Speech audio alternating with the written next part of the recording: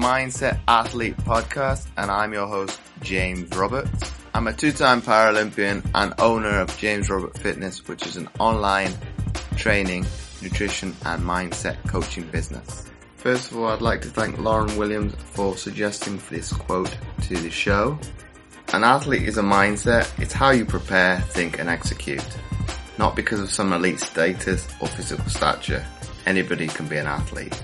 By Chris Harth. And each week on the Mindset Athlete, we like to bring you inspirational athletes, a message, or experts talking about human optimization to teach you how to change your perception of your mindset and become 1% better. Good afternoon, good evening, and good morning whenever you're watching this Facebook Live. Subsequently going to be a video in the future, and also as people listen to this is going to be a podcast episode as well. And I don't know why I'm making my voice go up and down, because I don't do that on the podcast, but ultimately I'll get right into it and give all the juicy bits. And as the title describes, the habit scorecard, and this is a little nod to my podcast a little bit, the Mindset Athlete Podcast, because I think most people that listen to it are athletes, coaches, and within athleticism of sport. I'd love to hear from you if you're not, because you might have a little bit more of a different take on the content that I put out there, be it video or auditory form. So let's go straight into today's topic. I'll call it a video because it's a video first, and it's going to be auditory afterwards, is the habit scorecard. So if we remember back to those that are watching me on Facebook Lives and have me on my Facebook, if you aren't following me on Facebook, here's your opportunity. And when I do the call to action at the end of the show, to actually come and see and watch my content as well as listen to me on a weekly basis. And in that video, I talked about, obviously, the cues, craving, and reward. The three stages. There's actually a fourth as well, of ultimately establishing a good habit. But I'm going to talk from the opposite today and talk to you about diminishing one that you've deemed to be negative or bad. And the simplest ways of looking at that is if you get a piece of paper out, write down what you normally do instinctively first thing when you get up.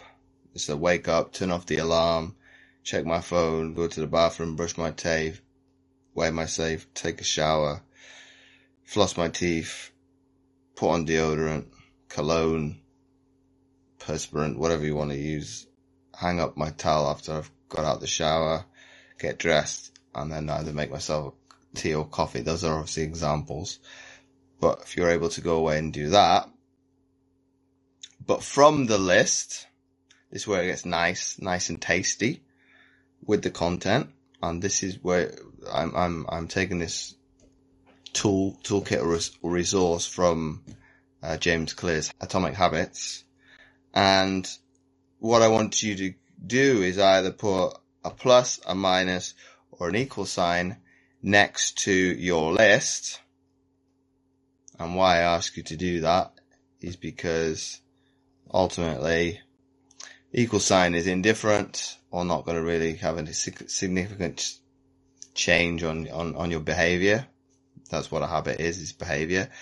Obviously, if we go back to our days of schooling and maths, a negative is obviously bad. You want to subtract it away, and a positive is obviously something you want to add in. So for argument's sake, from the book, wake up, turn off the alarm, go to the bathroom is an equal sign. Brush my teeth, take a shower, and make myself a cup of tea is a positive. If I go a step further than that and read into that, obviously having a shower, brushing your teeth is an automatic process because it's cleanliness. You want to have a state of self-worth to yourself because you want to feel nice, you want to feel clean, you don't want to have stinky breath, and you don't want people to make remarks about your odor coming from either your body or your mouth. So that would be pretty much, everybody knows why that's a positive, because you've been doing that since you were a child. The one that I would probably question a little bit more is maybe the alarm clock, depending on the person's behavior towards sleep and their proximity to what time they get up and have to go to work. So I'm talking about whether or not you're having to rush from one habit to the next or one routine. So if you wake up late because you've missed the alarm, you're going to jump in the shower, blah, blah, blah, rush out the door. Thus you have a negative experience all the way through that. Or the other person, on the contrary of that, very time fashion, goes to bed at the same time every single day, 7 days a week, is pretty much on autopilot, does get up, wake up, get out of bed, probably doesn't need the alarm clock, gets in the shower, and then uses the drink just as a routine fashion, not to use as a stimulant. Or you have the one that's in between. That depends on you as the person. So that is my challenge for you today, is to go away and note meticulously, I almost said notoriously, meticulously go through what you do from a habitual standpoint of what you do in the morning before you get out and go to work, and then look at it as what do I do instinctively, good or bad. Ultimately, the minus ones are the bad habits that you would like to get rid of.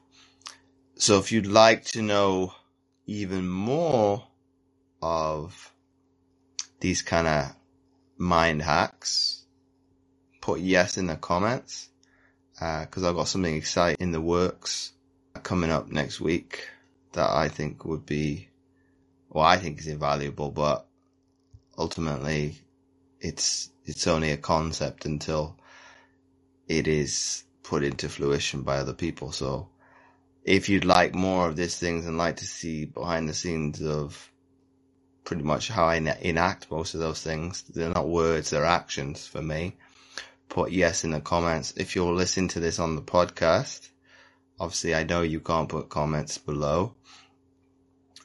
Get in touch with me on social media, be it Facebook, Twitter, Instagram, or even if you went through the link on the mindsetgame.libsyn.com link, you can actually email me that response and put that in the subject line of yes, you would like to know more about that, and then obviously I will get in touch. So that is it from me for today. So that's what's on the cards for me over the next coming weeks. It's going to be a little bit of a slight deviation for the podcast because it's going to be me riding solo for the next 3, 4, 5 weeks because I've got no guests up and booked in, so that I'm quite excited about that. So that shows a different transition from habits for me. So like I said, I'll reiterate for Facebook and also Instagram. Do put comment yes in the comments now or at future date if you're listening to this and watching this at a later date, that you'd like to know more of these kind of mindset hacks. Obviously, making you move more away from negative habits and bad habits, moving into ones that you wish you should and could have done in 2020 that you'd like to implement in 2021. If you like this episode, please do share it with your friends and do let me know what you thought of the episode by tagging me over on Instagram at James O. Roberts 11. And I'll spell that out for you again. And once again, that's JAMES, the letter OROBERTS, and the number 11. And again, you can do the same over on Twitter and Facebook. And in addition, if you had any follow-up questions, don't hesitate to shoot them over as well. And as always, don't forget to check out my free content at fitamputee.co.uk and click on the tab Resources. But not forgetting, I've also started a new Facebook group, especially for the podcast, which you can find by typing in The Mindset Athlete. And last and finally, and wrapping up the episode for this week, all the links will be in the description. You can find all the show notes at mindsetgame.libsyn.com under the category General. So once again, thanks for listening, and I'll catch you next week for another episode of the Mindset Athlete podcast.